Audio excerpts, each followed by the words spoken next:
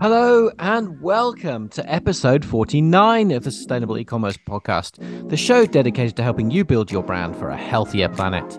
As always, I'm your host, Giles Smith, and my guest today is the founder of another powerfully purpose-driven brand in the home cleaning and personal care space. Bonnie Macqueen is the founder of Keep It Clean, a startup focused on helping customers reduce single-use plastics.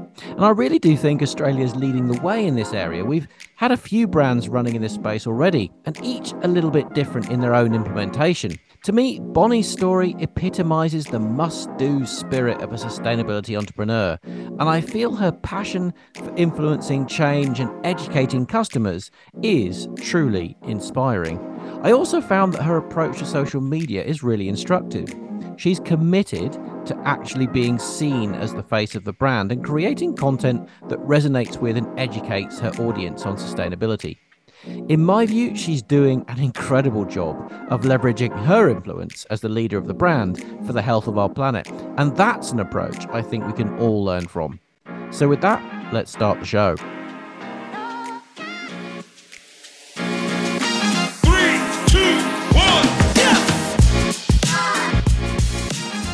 Bonnie Macqueen, welcome to the show. Thank you, Giles. So happy to be here. Thanks for having me. Well, it's an absolute thrill to have you here. And for all the listeners out there, Bonnie and I met, absolute coincidence. I was walking down the Eleanor High Street up in the Northern Beaches where I live, and they had a Sunday market on, which is the first time and only time they've ever done that. And lo and behold, there was a little store offering sustainable home cleaning products. And I'm like, oh, wow, this is incredible. This is like from my local marketplace, given that, you know, what we talk about all day on the show. So we are going to go deep into the Keep It Clean story today, Bonnie. But before we get there, why don't you give us a little bit of background about who you are and how you came to start the thing in the first place? Awesome. So I think to start off with, just to give a bit of background as to what Keep It Clean is. It is a sustainable hand soap and cleaning brand. So it's all about reusing the bottles, hence the name Keeper. So the bottles you reuse, you fill it with water and you add a concentrated cleaning pod, which then becomes the product. So it's kind of a two-part thing, but it's all about reducing the single-use plastic. Also, when we met, that was only my second market. We're predominantly an online brand. I was just going to chat with the community and see what it was like to work a market. So that was fun. What a fantastic source of, well, they call it brand activations, right? What a fantastic source of interaction with people to get feedback, to get initial impressions, which you just never get in the online digital world. So, very smart thing you did there. But let's back up. Who's Bonnie Macqueen? How did you get here? Okay, cool. So we'd have to rewind a couple of years. My background is in marketing, in product development. And so I've always kind of had an eye for gaps in the market. I myself am a consumer that is always like, I really need this thing. This isn't available to me. And so with Keep It Clean, the way it came about was I just moved out of home. I was having to stock my shelves with cleaning products, with all the personal care items. And I just found that it was impossible to find things that weren't packaged in plastic. I could find reusable things. That was fine. But the refills were packaged in about just as much plastic as the original item. And so I was getting really frustrated because I'd done my research and there wasn't a lot of options out there. And I cast my net a little bit wider to see if there was anything internationally. And there were some options, but nothing within Australia. And I was kind of like, okay, that is it. I am going to put my background to work. We'd actually kind of just kicked off with the pandemic as well. So I'd gone down to 4 days a week. I had a little bit of extra time and I thought, all right, let's see what we can do here. Let's see if we can find a solution to the problem. And so I got to working. I was chatting with a chemist. I was also in my kitchen making concoctions of all sorts with different ingredients. And it was a crazy time. But but eventually, by some miracle, I came to developing Keep It Clean, and it's been a wild ride, very exciting journey ever since.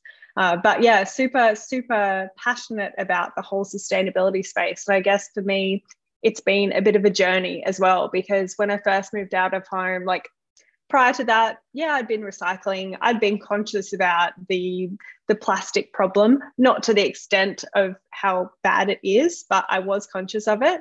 Once I moved out, it kind of escalated from there. And I think anyone who has started off on that sustainability journey can relate that you start small and then you look back a few years and you're like, wow, I barely did anything then. But you build on it. So yeah, fantastic. I mean, I love the notion of the thought of you sort of madly mixing stuff up at home and trying to come up with something that would work as a solution to get rid of the plastic. And of course, as we have talked about on the show several times with people kind of in this space, the challenge is ultimately trying to reduce the volume and then, getting rid of the big chunky bits of single-use plastic in all this. But you guys have taken quite an interesting and different approach to that, in the sense that while a lot of people are going down the powder route, you've kind of gone into these little gooey sachets things. So talk a little bit about that. Yeah, so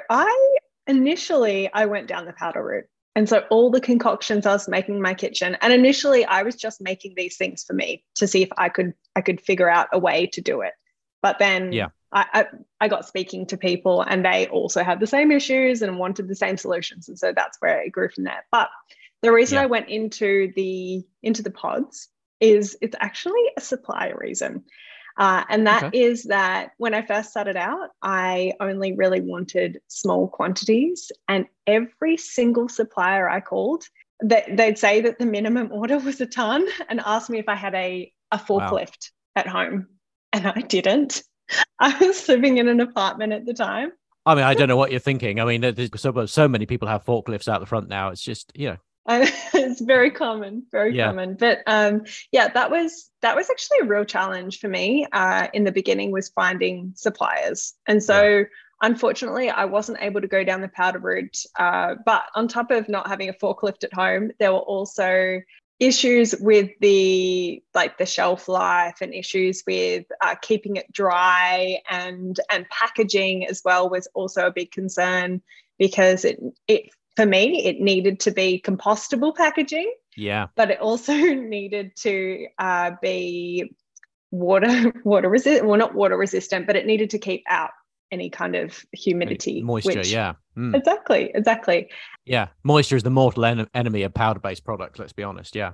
Yeah, exactly. And to be fair, it's not if water got near one of the pods now, it's probably not a good thing, but it was a better solution for Keep It Clean. So is it similar conceptually to the sort of dissolvables sachets that you get with dishwasher tablets and those sorts of things, in terms of what you're making it out of? Exactly. Yeah. So it's very similar concept, except the pods are super tactile, really squishy, and so they're kind of nice to play with, but they dissolve super, super quickly as well. So I went down the tablet route as well, looked into that. Tablets took up to half an hour to dissolve. And I was like, if we're trying to get people to move from something that's super convenient, which is shopping at the supermarket, buying these single-use plastic bottles, onto the more sustainable solution, it needed to be just as convenient. It couldn't be that you ran out of multi-purpose spray and that you needed to wait half an hour for that new spray to develop, because you need to clean the benches right now. You've got people coming over in 5 minutes. So that's where the pod concept came in, and it's been good. I love it. So, I mean, you talked there about the importance to you of compostable packaging. So let's look at that, because obviously packaging is the issue. Well, probably 8/10 of the sustainability issue when it comes to the space that you're in, personal care and home cleaning products, right? So both primary and shipment packaging. So let's just talk us through the process you went through to make that, in your view, a really sustainable solution. Yeah. So this part is I was super passionate about, and I really liked designing the packaging as well. That was quite fun. But for me, it was, I couldn't have plastic in any part of the process. Like I didn't want anything packaged in plastic. I didn't want any plastic stickers. I didn't want nothing. And so it was the investment into this compostable, recyclable, eco-friendly packaging was a lot higher. But for me, it was way more important that I was making the change that these other big conglomerates refuse to do because of their bottom line. Because for me, at the end of the day, it's not about the money. It's about making a change in the world. And so, yes. And so with the packaging, it was finding the suppliers who could print with eco ink that could be composted or recycled, because we know that not everyone has space for a compost unit at home or doesn't know how to do it or hasn't started. And so I wanted something that wasn't just going to be compostable, but could be recycled as well. So it was accessible to everyone. Yeah.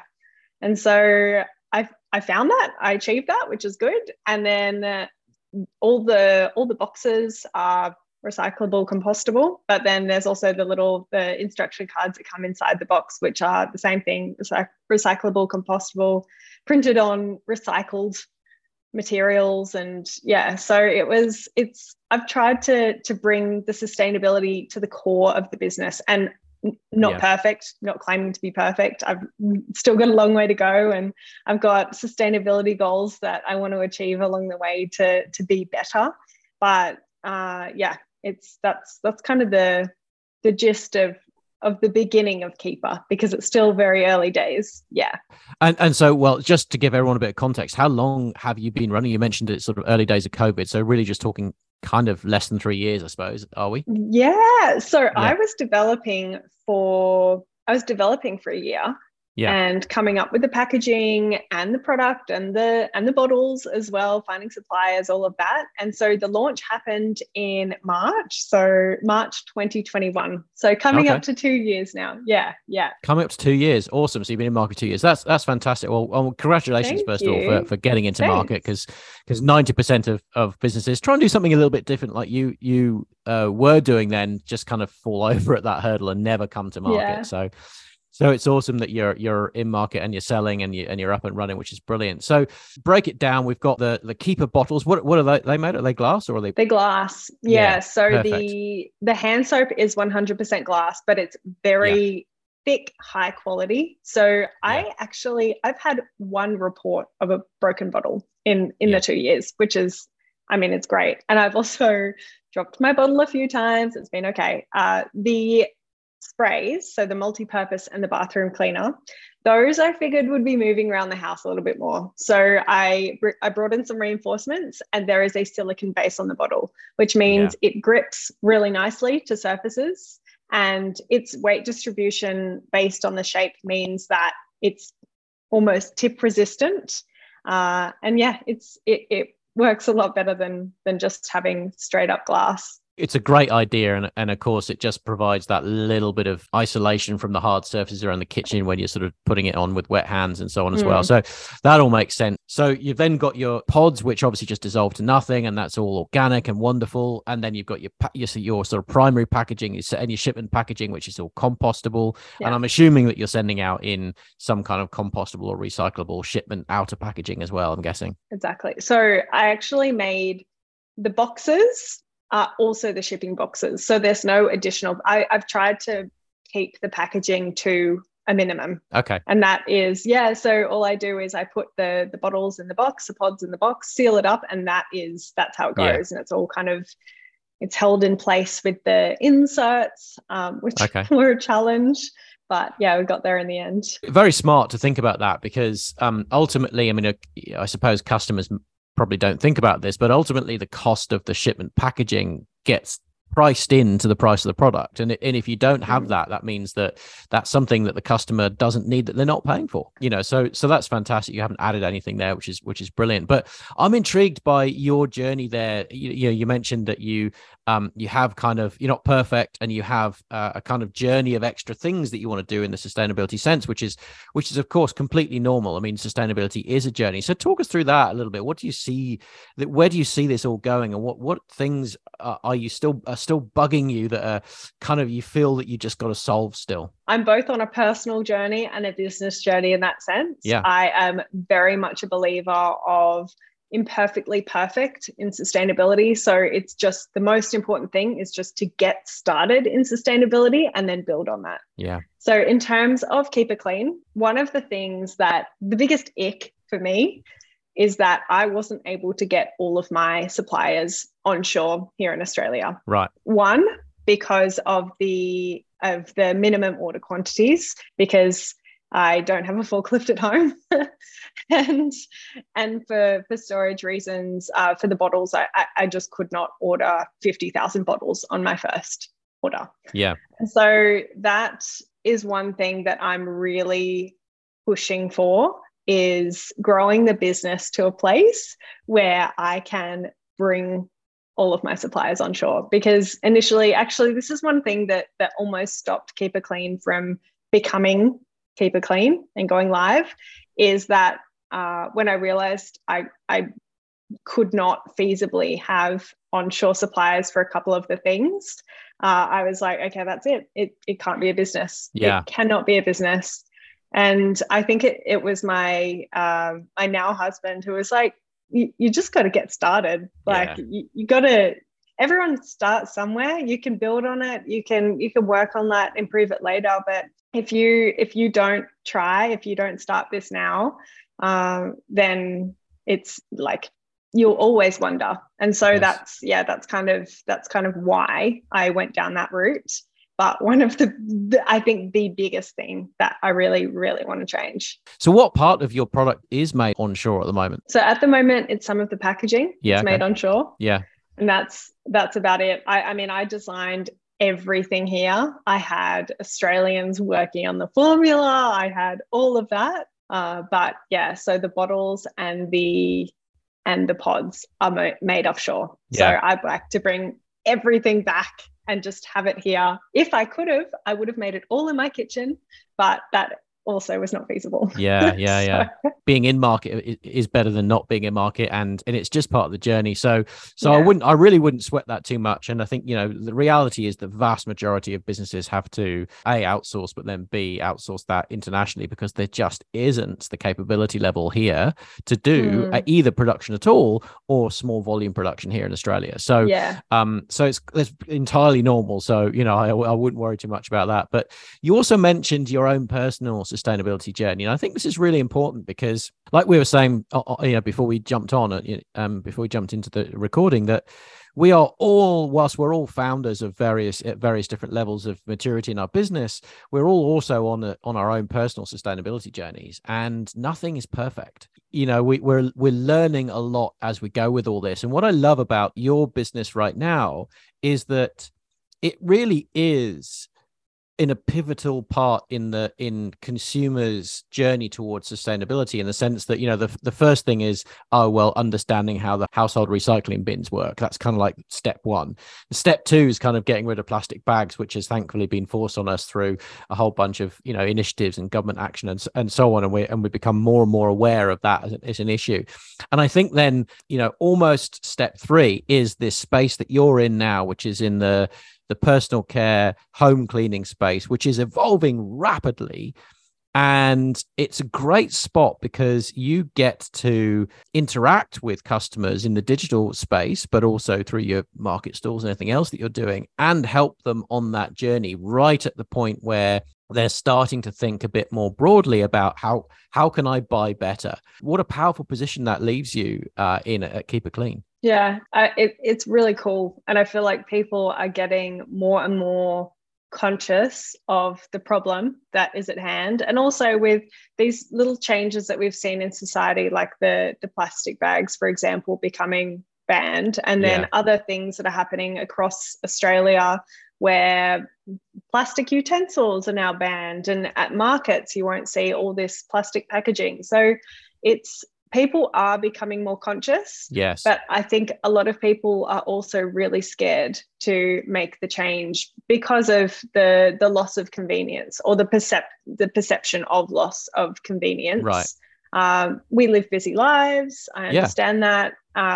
It's just going to the supermarket's really easy. And also buying sustainably can be more expensive.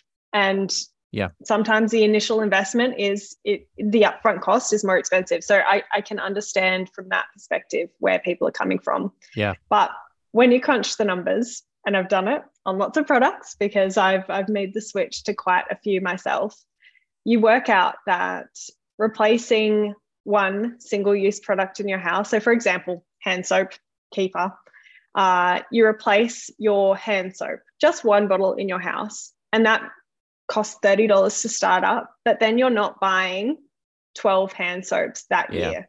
Yeah. So you're saving however many dollars, because if you're spending $5 a bottle, then after 6 bottles, you're already square. Like you're saving money after that. And therein lies the fundamental economic advantage of reuse and circularity, right? I mean, that essentially is the story that we need to lead with in many respects. As we head into these, let's say, economically choppy waters that we're in now, with the cost of living, going through the roof and all the rest of it. And the reality is there is probably an upfront. And we're not talking like, hundreds of dollars investment here. We're talking a few dollars difference, really. Ultimately, there is a slight investment in the upfront cost of getting started with these sort of programs like yours, like Keeper. But the reality is that the economic value is in the lack of necessity to keep repurchasing this thing, which is the container that ultimately just end up in landfill anyway. And what's the point of buying that every time when you can keep you have one reuse bottle, and then you're just getting the active ingredients in the easiest way you possibly can without all the paraphernalia. So that 100% makes sense. But is that the story that you've been leading with when you're doing your activations? And what feedback have you been getting from people? To be honest with you, I actually don't talk about the cost saving very much at all, because I don't think that's the most important reason. And I think maybe more now that people are more conscious of spending with all the economic situation, that will factor into the decision-making process. But I really believe that people come to Keep It Clean and other sustainable brands when they're ready to make a change, when they're ready to reduce their plastic. And I think the message that I'm leading with a lot is being imperfectly perfect with sustainability. It's getting started. No one is perfect to begin with, and that is totally fine. Being 100% zero waste, I'd say, is close to being unachievable in today's society. You go to the supermarket and everything's packaged in plastic. Your favorite food might be packaged in plastic. And so it's very hard to avoid that. So I'm talking a lot about just getting started, because if we have 1 million people doing sustainability imperfectly, then it's going to be so much more impactful than having, say, 100 people doing it perfectly. So it's really just about kind of spreading the word, getting more people on board and invested in the process of reusing and being conscious of their impact, especially now with the Red Cycle program that's paused, the soft plastic recycling program. I think it's more important than ever to look at reusable, because we can no longer recycle some of these things that previously we could. So it's Giles just jumping in here again with a quick aside. No matter where you are in your journey to grow your brand for a healthier planet, there's one area of impact that all e-commerce brands share, and that's shipment packaging. It's imperative that the customer's order arrives in perfect condition. You already know if your stuff arrives damaged, that's a bad user experience. It ends up in profit-sucking refunds or replacements, and the damaged items will likely end up in landfill. But how much thought have you given to the fact that your shipment packaging is actually usually a highly overlooked part of the overall customer experience? In many cases, it will be the very first physical interaction someone has with your brand.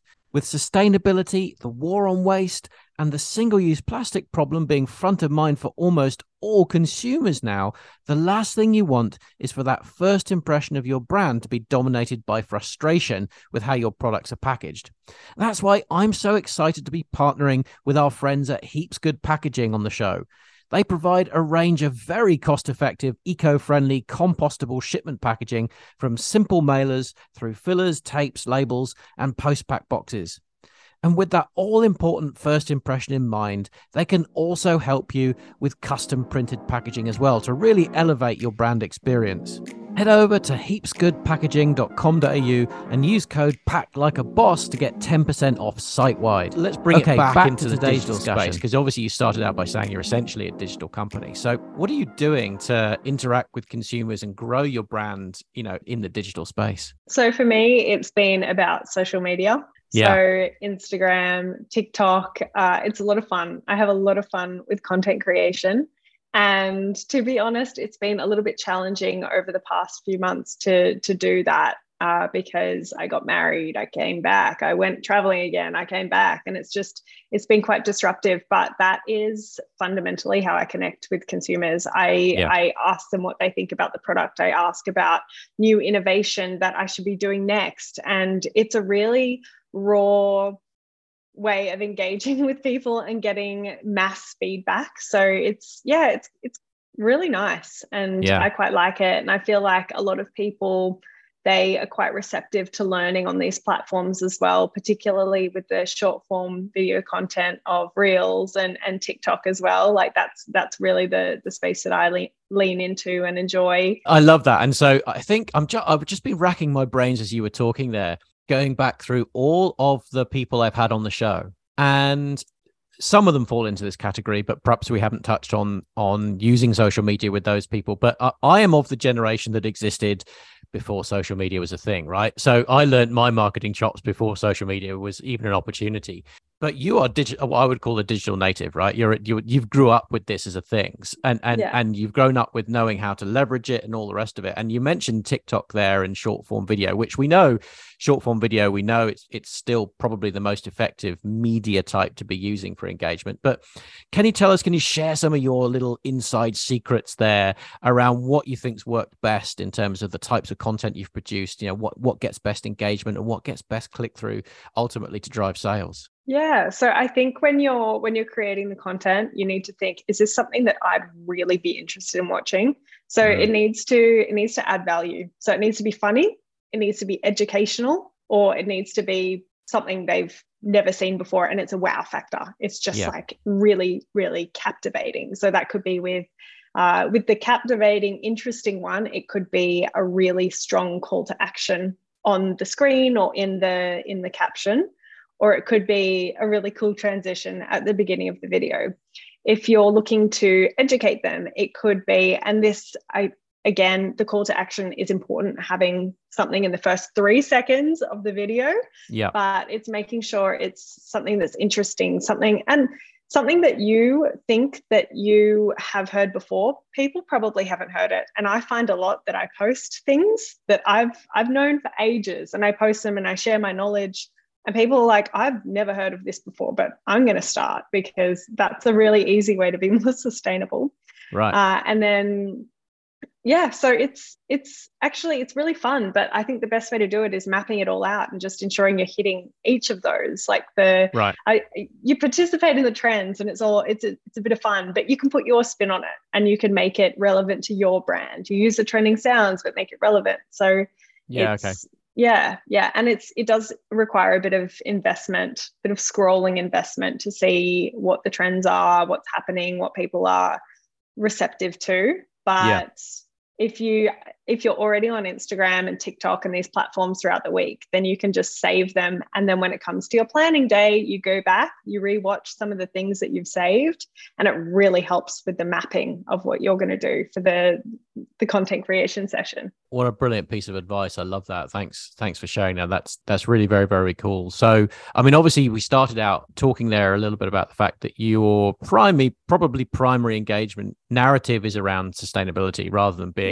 we're about home cleaning or making sure that you don't smell. You probably don't talk so much about the functional parts of the product. It's more around how we can go plastic free and the sustainability elements. And so do you find that then that's most of the content then is around education? It's around helping people to move to a more sustainable existence? Yeah, absolutely. Absolutely. And you know what? Every now and then I do put in cleaning tips and tricks. Yeah. And sustainable cleaning tips and tricks. You would be amazed at what you can do with white vinegar in the household. And I like to share those as well. Like I try not to be me about the brand all the time, especially because it's always me appearing in the reels. Yeah. So yeah, I lean a lot into the education side of things around how to be more sustainable and just educating around the product as well, how the product will help someone to be more sustainable. Those are typically the types of content I do, and I'll sprinkle a little funny video in every now and then, which tend to do quite well. I love that, Bonnie, because part of the purpose marketing framework that we roll out at Sustainable E-commerce, we talk absolutely about the absolute imperative of, if you are an educator brand, if you're helping people to live more sustainable lives, which ultimately we should all be if we're sustainable brands, you have to be the person as the founder that's the front and center of driving that, because you're the guide. They have to know and love and trust you in order to go, yeah, okay, I'll try this technique, I'll try this tip. And you've got to then provide lots of value. So you're doing all the things that we talk about, it's sort of behind the scenes here. So that's awesome. But then I do want to go a bit deeper into TikTok, because TikTok, I think, is a really interesting one. And I haven't seen too many sustainable brands absolutely killing it on the platform. So can you, you talked about, trends in types of content, and you also talked about making it funny and engaging. How do those two things come together when it comes to sustainability? How do you make that fly? Again, it just comes down to scrolling, finding your inspiration. And the inspiration can be in completely different verticals. It doesn't matter. It can be a sustainable brand in a different industry, but that's kind of where I get my inspiration from. It sounds terrible. And then sometimes I have my out of the box ideas. I'm like, oh, that's amazing, but it won't necessarily do well because it's not trending on TikTok or Instagram. Yeah. Also, I think one piece of advice around the TikTok Instagram piece is, if you want to play in both, then find the trends in TikTok first, record whatever content you want to record, make sure you save it, and then you can post it to TikTok. You can post the exact same thing to Instagram, because typically your audiences are going to be completely different audiences. And as long as the content is one of those three things, so funny, educational, on trend, in those kind of lines, then it's going to do well on both platforms. Yeah. And then over time, you'll get to understand the different demographics that you're speaking to based on what do well. And so if there's something that one platform does really well with, then you can just save it for that one platform as opposed to the other one. But I actually find that sharing the same thing across two platforms, it does not hurt at all. We talk about this as well. Just because you've got the same content, doesn't mean the same people see it. But even if they do, it's not a bad thing, because it's the same message that gets repeated. Yeah. And ultimately, if it's an educational message, if it's a brand message, if it's a branding message, those sorts of things are very, very important. So where do you find you get most traction then? Ultimately, is it your Insta Reels? Is it your TikTok? And how does that translate ultimately into bottom line, which is sales? Yeah. So interestingly, TikTok I started way later than I started my Instagram, because TikTok at the time was kind of for 13-year-olds. Yeah. So I got into TikTok later, but I found that the initial growth on TikTok was a lot quicker than what it was on Instagram. Instagram is a slog, and the algorithm is punishing. It's really difficult for brands to get ahead with visibility, especially if you're listed as a brand as opposed to an individual contributor on the platform.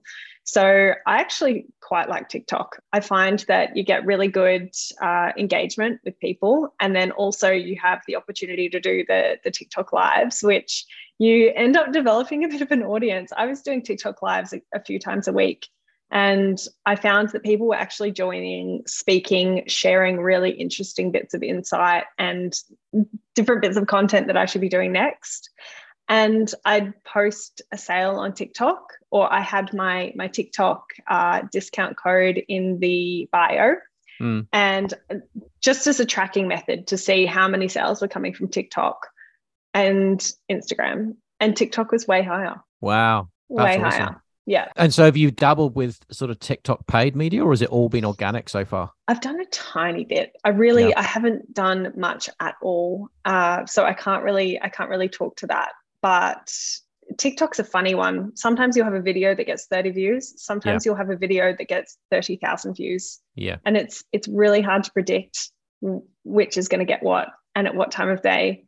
As opposed to Instagram, you kind of know what time of day you have to post and this and that. And I know on TikTok, they say it's the same, but I find that it's not like that at all. TikTok is a content machine, and when it goes incredibly well. And most of the things just won't go. They just because they have a very, very short, in fact, instantaneous lifetime in effect. But in amongst all the people that I talk to that are having some success on TikTok, it is generally about the organic content, not so much the paid content. So, and that means that's an investment in creation, right? In like you said, it's in creation, in understanding what the trends are, figuring out your creative ideas, creating interesting, captivating content so that people want to watch it. And then of course that's where it can blow up and be really useful for your brand. So fascinating little bit of background there. Thank you so much for sharing that then. So what's next? What's coming up for Keep It Clean in terms of how you want to grow your business? Where do you see this going over the next sort of 12, 18 months? And what are you working on to try and drive that growth and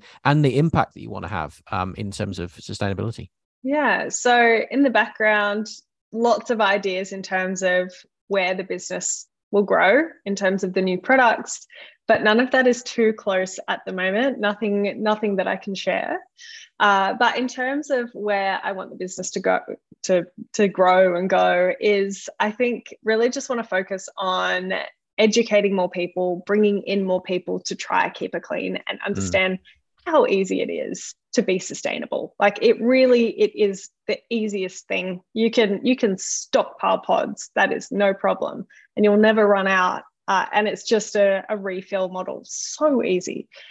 But I need to get back on social media posting consistently. That to me is the goal for this year. Last year was very disrupted. And so this year I'm super focused on getting back into that space. But I love helping people. I love educating people. So it's a real passion of mine to be there as well. So that's where I want to go.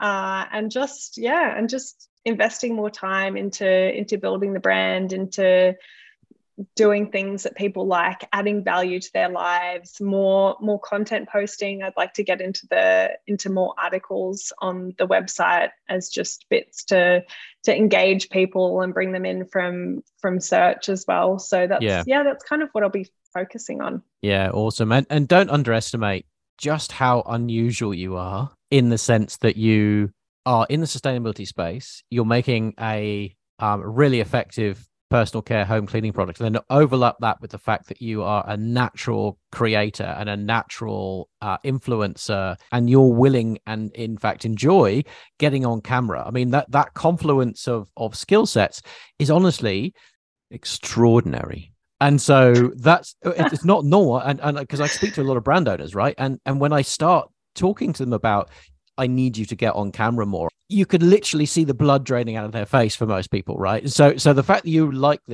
doing this stands you in great stead to really drive your brand forward using that as your key mechanism. So I'm very excited for you. I think that's going to go very, very well. So where do people get your beautiful products? How can they go and try them? Bonnie, where can they go? So the best place to go is keepitclean.com.au.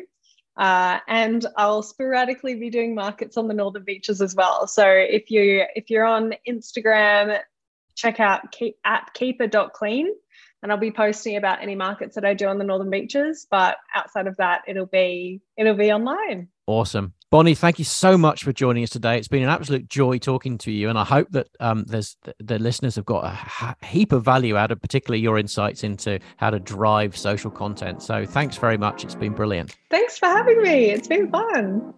Back to Giles again for my top takeouts. And the first one for me was the little nugget of wisdom Bonnie shared about why her customers buy, and therefore what to focus on in her marketing. Keep It Clean's customers are not necessarily motivated by cost savings. They choose the brand specifically because they're looking for a way to live more sustainably, in this case, reduce single-use plastic. It might seem obvious, but being clear on your customer's primary reason for purchasing from you and making sure that you show how you meet that need is absolutely critical. Beyond that, Bonnie's absolutely out there front and center being the face of her brand. The brand's mission is about helping customers to get rid of single-use plastic, and she's very much being the guide in that conversation, mixing in educational content, her own personal journey, and a good dose of humor to make it enjoyable and engaging to be part of the movement. I really can't stress enough how vital this is if, like Keep It Clean, you're truly hoping for your brand to influence a real change in human behavior. And lastly, Bonnie shared some great tips on how to leverage social media and specifically TikTok. Do your research and find what's trending on that platform. Make sure that it's captivating in the first 3 seconds, entertaining and engaging.